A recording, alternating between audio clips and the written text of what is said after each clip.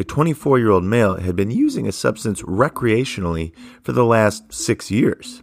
He began to develop very painful urination, or dysuria, but ignored it and continued using the substance. The painful urination became more frequent, needing to urinate up to 40 times a day, frequently with blood in the urine, or hematuria.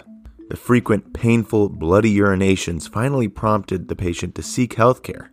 On assessment, abdominal imaging showed swollen, enlarged kidneys, or hydronephrosis, and a small, fibrotic bladder that could hold no more than 120 milliliters, or half a cup of urine. A bladder biopsy showed ulcerative cystitis, with bladder cells sloughing off into the urine, and inflammatory eosinophils penetrating through multiple layers of the bladder. He eventually stopped using the substance, and the blood in his urine did stop, but the frequent painful urination persisted. Despite medical therapies, the patient had to have their bladder removed, or a cystectomy, and have it replaced with a piece of their bowel, known as an ileal conduit. What psychoactive substance comes at the cost of potentially losing your bladder? Well, if you want answers, keep listening. This is the Poison Lab.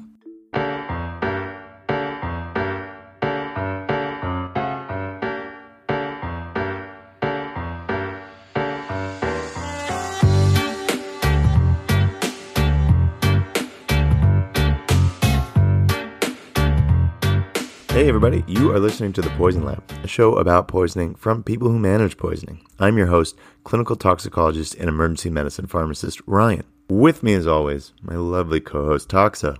Hello Ryan, lovely day, isn't it? It is a lovely day. A good day to have full hearts, good intentions, and functioning bladders. Bladders. I had one of those once. What would a robot need a bladder for? What does a human need a diamond ring for? Need has nothing to do with it. The 80s were a crazy time to be a robot. Let's not dive into that topic. Some things are better left unsaid. So, on to the case. We have a young gentleman who is using a substance regularly for up to 6 years. Sometime during that use, he developed painful bloody urination related to severe changes in his bladder. So severe that he eventually had to have his bladder replaced. Before we reveal what it is, let's hear what the listeners think. Toxa, can you hit the email protocols? Activating email reading protocols.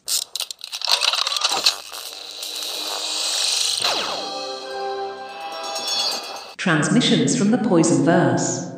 Our first email comes from listener Patrick Rose. He guesses ketamine. There are well-documented case reports of ketamine cystitis. Although I'm unsure of the proposed mechanism, there are a few drugs I know of that cause hemorrhagic cystitis, like cyclo and I-phosphamide.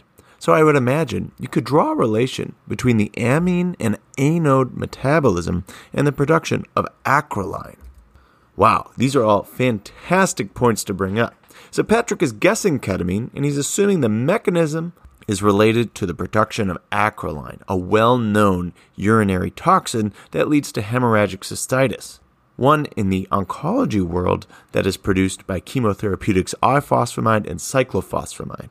This hemorrhagic cystitis from acrolein is so common in the oncology world after these chemo drugs that we actually give them an antidote alongside it called Mesna, which will bind the acrolein that these drugs make and prevent the cystitis. Now, I'm not familiar with ketamine producing acrolein, but it's a wonderful thing to bring up and something to have on your differential for drug-induced hemorrhagic cystitis. As for ketamine being the toxin, well, we'll have to keep listening. Our next listener, Ed Kroon, actually sent in an audio clip. Toxo, can you roll it? I picked ketamine back in the mid-2000s. I worked in a tox department, and I remember melamine in baby formula and pet food was a huge problem. The melamine was being substituted for protein as a particularly evil way to save money. And when I think about chemical coming out of the urine and damaging the bladder and the kidneys, I think amine, so I'm thinking ketamine. It's psychoactive. The audio gets a little fuzzy there, but I think you get the point. Ed's guess is for ketamine. Also, I love audio clips. Any listeners, if you want to send in your guess as a clip, please do. We'll play it on the show.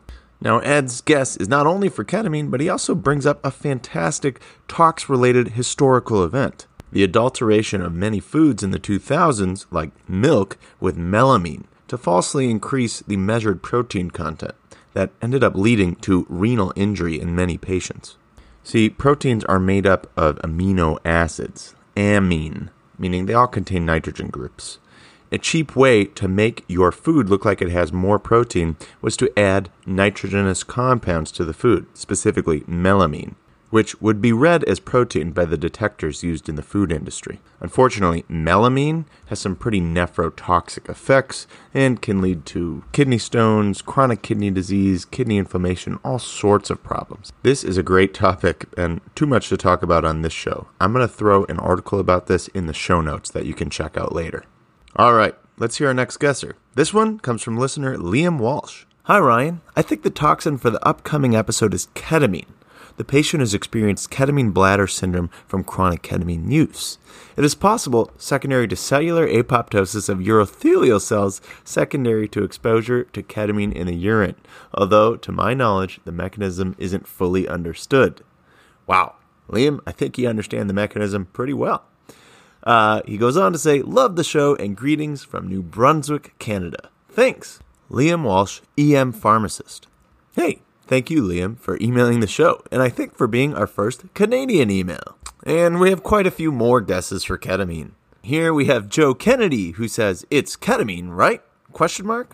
Joe. And listener Laura Kalman says, ketamine? ? It seems like everybody is right on track. There's a pretty limited differential for somebody urinating blood after use of a psychoactive substance. But here we do have one other guess from listener Kemil Zaldivar.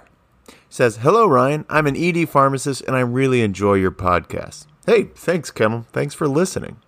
I believe the patient in your recently posted case teaser is a user of ketamine or one of its unscheduled analogs. This is a great point that Kemil is bringing up. There are many case reports that involve ketamine, frequent urination, hematuria, shrunken bladders, and hydronephrosis. Some of the symptoms persist after ketamine is halted. 6 years of daily use implies an enormous amount of ketamine. This would be hard for an 18-year-old to consistently obtain through the age of 24. This makes me think it wasn't ketamine, but an analog such as methoxetamine, which is not explicitly illegal and can be taken orally. I know they've induced cystitis in rats by giving them large doses of methoxetamine, but I don't know of any human cases so far. Thanks for all the great content, Kemil. What a great guess, and brings up an important topic, ketamine analogs like eticyclidine or methoxetamine. Methoxetamine is illegal in a lot of places. In the United States, it's not explicitly scheduled, but it is probably covered under the Federal Analog Act. If you're not sure what that is, go back and listen to our bonus episode about Delta-8 THC. It has to do with drugs that look similarly enough to other scheduled substances that you can treat them like a scheduled substance. So, potentially, people are getting methoxetamine, and I would agree with you, Kemil, that seems very hard to get ketamine for that long. However, these days, with the dark web and other sources of diversion, it seems like people have access to just about anything they want. In fact, one route of access to these drugs is brought up by listener Jordan Woolham. Hey there! Hope you're warming up nicely in Wisconsin, although I'm unsure it really affects Toxo that much. Well, thank you, Jordan. It actually is starting to get above freezing here in Wisconsin. It usually only takes till June. Jordan goes on to say, given the mention of a psychoactive substance and hematuria, I'm guessing someone broke into a veterinarian's office and has been enjoying a little bit too much ketamine. Can't wait to hear about their labs, social history, etc. Looking forward to tuning in. Jordan Woolham, PharmD. Jordan brings up another great point. Yet another guess for ketamine and suggesting potential diversion from veterinary medicine, or really any medical supply, is a common area for people to get access to these drugs. Well, I guess I need to pick harder toxins because every single person got it right. But I guess I shouldn't be surprised because we have some brilliant listeners. While everyone had great guesses, our listener winner this week is going to be Liam Walsh, an emergency medicine pharmacist from New Brunswick, Canada. Great job providing a correct guess and a great transition into the cellular mechanisms of toxicity from ketamine. And he is probably one of the few listeners who has a colder winter than us. Solidarity, Liam. Reach out to the show at talkstalk1@gmail.com and we will hook you up with one of our highly coveted Poison Lab stickers. For application to any hard, non-porous Canadian surface. Now, let's take a dive into where this bloody problem came from. Toxo, let's talk about the history of ketamine. Ketamine history. I told you the 80s were a wild time. No need to dig into my past. Not your history, Toxo. Also, you don't have NMDA receptors. Substances do not affect you. Well, I do have feelings. And your attitude can certainly affect them. No need to be so rude about things. We are not doing this today, Toxo. On with the show. Our story begins in the 1950s at Detroit's Parke-Davis Drug Company. Researchers were investigating the effects of a new anesthetic known as phencyclidine, or PCP. That's right. Most people hear PCP and think of angel dust or someone trying to lift a police car. But in fact, it was widely used as an anesthetic for much of its early history. They initially noticed that when monkeys were given PCP, their eyes would be wide open while you were performing surgery on them, but they didn't seem to be experiencing any pain. Their mind appeared to be disassociated from what was going on in their body. This was just as effective in humans who were undergoing surgery, and thus it was used for many years. Unfortunately, PCP came with its share of side effects. Some patients would become occasionally too excited from the compound, not resting quietly while you performed the procedure, but acting completely delirious, sometimes for up to 12 hours due to the long-acting effects of PCP. Not ideal when you're trying to perform a surgery or recover a patient in the post-operative acute recovery area. Recognizing that the compound had the analgesic effects that they desired, but they needed a shorter duration of action, the Parke-Davis research group cycled through many different derivatives of PCP looking for a better anesthetic. And in fact, this is where we get some of those ketamine derivatives we talked about earlier in the show, like PCE or eticyclidine. But by 1962, they found a special derivative of PCP that had a ketone and an amine addition on it. It was shorter acting than PCP and caused less hallucinations than the other compounds they looked at. Thus, the ketone amine PCP was born, or ketamine for short. By 1964, it was tested on humans, once again back in Michigan, but this time in their prisons and not in their operating rooms. And this is why I have to renew a certificate in ethics for human subjects research each year. Oh, how far we have come. The prisoners that were given this experimental psychoactive compound known as ketamine described a feeling of floating through space and being unable to feel their limbs while on the drug. The researchers struggled with a way to describe this disconnected effect that ketamine produced. Some suggested schizophrenic effect, but they realized that wouldn't make it a very marketable drug. So, one of the researchers brought up their internal struggle on naming the substance to their wife, Toni. She mulled it over and suggested the word dissociative to describe the effects of feeling you were floating through space and unable to feel your limbs. And thus, the dissociative anesthetic ketamine was born, all thanks to the clever wordplay of one of the researchers' better halves. Now, ketamine had a long and successful run in the operating room, and while that is where it cut its teeth, its use has expanded far and wide in the medical field. If you have a problem, there's a ketamine that can solve it. It's used for many indications: severe depression, pain, chemical restraint for agitated patients, sedation so we can put joints back into place, seizures, asthma, you name it. I have personally watched hundreds of patients disassociate on ketamine in the emergency department. It's a frequently used drug, and often leads to some fun stories, like people singing us Christmas carols while we put their hips back into place, and wake up not having any idea what happened. Sounds just like the 80s to me. Well, actually, before the 80s, Toxo. Unfortunately, the medical field was not the only group of people to pick up on the dissociative effects of this substance. Around the time of the Vietnam War, ketamine abuse started popping up, and has found its way into the bloodstreams of many curious experimenters since then. Recreational users call using ketamine getting lost in the K-hole when they disassociate, and it goes by many names: Special K, Vitamin K, Cat Valium, not sure where that one came from, but it quickly gained popularity as a club drug. It's available as a liquid, a powder, or as tablets, and users will snort or inject ketamine, They'll even take it orally, but the bioavailability is a little lower. It's estimated that here in the U.S., some 3 million people have used ketamine since the age of 12, with the average age of use being around 19. But its use is much more widespread in certain Asian countries, where it's one of the predominant substances of abuse, though it was a group out of Canada that published the first series of ketamine-induced cystitis back in 2007. And more have been popping up since then. We've now been battling this ketamine-induced disease for over 14 years, with little headway into therapeutic strategies for treatment. And despite it existing for the last 15 years, this is likely the first time many healthcare providers have ever heard of ketamine-induced cystitis. So what exactly is going on?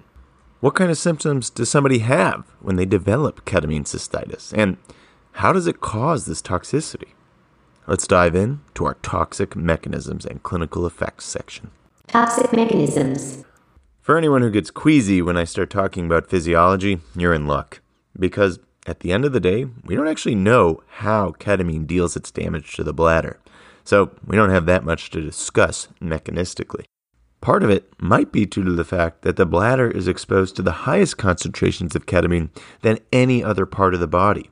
All of the ketamine that the body is exposed to, as well as the metabolites of ketamine, like norketamine, end up going to the urine to be disposed of. So you get really high concentrations of ketamine and its metabolite in the urine. Now, when you take human urothelial cells and expose them to ketamine, it's been shown in benchtop lab studies that it increases intracellular calcium to very high levels via something called the inositol triphosphate pathway. Don't worry too much about that. But there's this thing inside your cell called an endoplasmic reticulum, and it holds a lot of calcium. When you stimulate that inositol triphosphate pathway, it tells the endoplasmic reticulum to release a lot of calcium. And these sustained high concentrations of intracellular calcium lead to apoptosis, or programmed cell death. Beyond a direct toxic effect, there is also an inflammatory component. Remember, inflammation is caused by your immune system, a system designed to recognize self from not self. And for some reason, ketamine makes your body think your bladder is not self, and it begins to attack it. Or at least that's what it looks like when we look at the bladder under a microscope. Bladder biopsies show inflammatory cells throughout multiple layers of the bladder. And patients with ketamine cystitis tend to have elevations of inflammatory markers in the blood, like interleukin or interferon. And you can find eosinophils and IgE, an antibody, at very high levels in people who have ketamine cystitis. Finally, some think that there's microvascular damage from ketamine stimulation of NMDA receptors on the vasculature in the bladder. But at the end of the day, we do not know the mechanism for how this causes this painful cystitis. But it can lead to severe and sometimes irreversible bladder damage. Users who develop ketamine cystitis begin to report pelvic pain, usually feeling like their bladders are very full, accompanied by frequent painful urination, sometimes up to 40 times a day and often with blood. This is consistent with the ulcerative cystitis that ketamine causes. When the bladder becomes damaged, the cells slough away. And if the cells keep sloughing away and we don't replace any of that tissue, we will end up with holes in our bladder. So the body tries to replace those cells by depositing scar tissue. Scar tissue is fibrous connective tissue deposited into the area where your other tissue used to be. This is non-functional tissue, not bladder cells, but collagen and different connective tissues. It can't stretch or signal like bladder cells can. And as the bladder becomes fibrous and scarred, it is smaller and less compliant. There's not as much urine that can be stored in it, which is why users have this feeling of bladder fullness as well as the frequent need to urinate. Now, just exactly how long you need to use ketamine to induce cystitis is not really clear. Some rat models use continuous exposure for up to 12 weeks to get cystitis in rats, so it does appear there's some degree of chronicity that needs to occur. A survey of about 100 ketamine users at private rehab centers found that the average time for their lower urinary tract symptoms to start was about 24 months, some longer and some shorter. Interestingly, they found that those who snorted ketamine were more likely to develop urinary symptoms than those who smoked it, but whether this is just association is not clear. And finally, another study looking at patients who had ketamine cystitis found users with the least symptoms had been using for 2 years or less and using less than 500 milligrams a week. So it does appear that there's some degree of consistent exposure that's needed for these symptoms to develop. Although I doubt anyone's really looked at the bladders of those who are acutely exposed to ketamine. So we have no idea how much or how little you need to develop this effect, but it does appear that consistent daily use and longer durations of use are associated with a higher frequency of developing symptoms. We can even see ketamine cystitis in patients prescribed oral ketamine for chronic pain.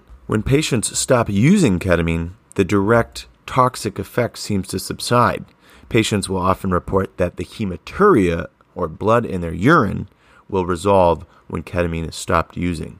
But the painful and frequent urination will often persist because the inflammatory or fibrotic damage to the bladder has already been done. And the extent of damage and degree of symptoms are consistent with a dose-response effect. The longer you've been using ketamine and the more you use ketamine, the worse off your bladder is. When the bladder gets looked at with a scope, you can see painful ulcerative cystitis. You even see swelling and edema through the tubes that connect your bladder to your kidneys, called the ureters, and your kidneys themselves. This is called hydronephrosis, because all the fluid is backing up since the bladder is unable to hold an adequate amount of urine. Treatment for ketamine cystitis is directed at reducing the symptoms of painful frequent urination. As we'll talk about in a minute, nothing has really been shown to reverse the damaging effects of ketamine. And that's why the number one treatment for ketamine cystitis is to stop doing ketamine.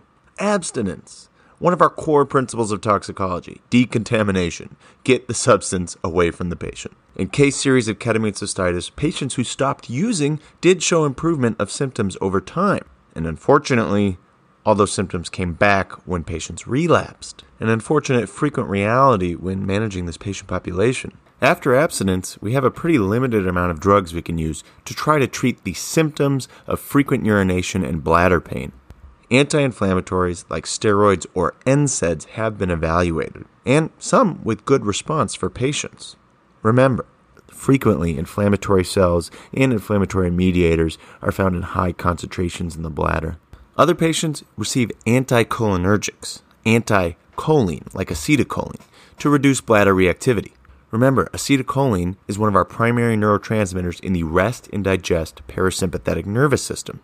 Urination is part of resting and digesting. And when acetylcholine is released, it squeezes the smooth muscle in the bladder and causes you to evacuate the contents. So patients might receive anticholinergic drugs to block the body's signal to the bladder to urinate. But when you think about the mechanism of ketamine cystitis, it's not really from too much cholinergic tone, it's from a small fibrotic inflamed bladder. So there's question as to whether there's really any role for anticholinergics in these patients. Then there's a few other last-ditch therapies, like using Botox, a toxin that prevents nerves from being able to release acetylcholine to paralyze the bladder and prevent it from contracting, or using something called hyaluronic acid, which, through many mechanisms, promotes regeneration of bladder mucosa. At the end of the day, none of the drugs reverse the damage done by ketamine, and they're really just directed at controlling symptoms. And for some patients, the drugs alone are not enough, leading to our definitive treatment for ketamine cystitis: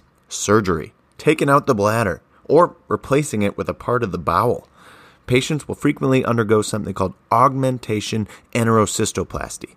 Entero, like enteric, meaning gut. This is a bladder reconstruction surgery, where they clip out most of your bladder and replace it with a segment of your bowel. The bladder of these ketamine users are too fibrotic or damaged to stretch out enough. So they clip the bladder out and replace it with stretchy bowel tissue, which can expand when you need to hold urine and act as a bladder. Another option is to have a full cystectomy with an ileal conduit placement. This is where they clip out your whole bladder and then take a small portion of your bowel called the ileum and use it to create a bladder storage container. These are all invasive procedures, sometimes with serious postoperative complications, and they can forever change the urinary system of the user. Wow, Ryan, these ketamine users might need to ask themselves if the juice is worth the bladder squeeze. Probably a good point, Toxo. Is it really worth going to the K-hole if you're going to leave your bladder there? And just another example of how medically unsupervised use of a substance can lead to some serious off-target effects. When we usually think of people using substances for euphoria, we think about overdoses or other nasty fatal complications, but truly, drugs can impact all of our organs, including your bladder. Anyways, I think that'll wrap it up for today's episode. I wanted to shine a light on an unusual side effect of a drug that many patients are prescribed and many people are using recreationally. Quite a few of the healthcare providers listening to this show might have been surprised to find out the drug they're prescribing has the potential to cause this. Let's do a quick 1-minute summary of what we learned today. Ketamine is an analog of PCP with many different medical uses, and in the short term appears to be very safe. However, after finding its way into recreational drug users' hands who are using it chronically, we discovered a newer side effect, ketamine cystitis. From a direct toxic or inflammatory effect on the bladder, causing smaller fibrotic bladders, leading to painful, frequent, and usually bloody urination. Treatment is directed at managing the symptoms, reducing inflammation, and sometimes fully replacing the bladder. I think that'll wrap it up for today. Thanks for listening. If you like what you're hearing, make sure to subscribe to our show anywhere you listen to podcasts. You can follow the show on Twitter at LabPoison or myself at EMPoisonFarmD. Check out our Instagram, talks_talk, or our Facebook page, The Poison Lab. Any new episodes we release will be announced on all of those social media platforms. As well, all free medical education resources, games, and lectures are available at www.thepoisonlab.com. Lastly, keep your ears open. We'll be releasing teasers to our next episodes on the podcast feed. Describe a case without revealing what the poison is. If you think you know what toxin is responsible, email in to talkstalk1@gmail.com so you can take part in the next episode. That'll be it for today. Thanks for listening. Hope you can tune in next time. Hey Toxo, can you play us out? The information on this show is for educational purposes only and should not be interpreted as medical advice or treatment recommendations. Contact your doctor for health questions or call your local poison center at 1-800-222-1222. The opinions expressed on this show do not represent those of our employers. This show is poorly written and shoddily produced by Ryan Feldman. Don't forget to give it a share with your nerdy friends. See you next time. Ta for now.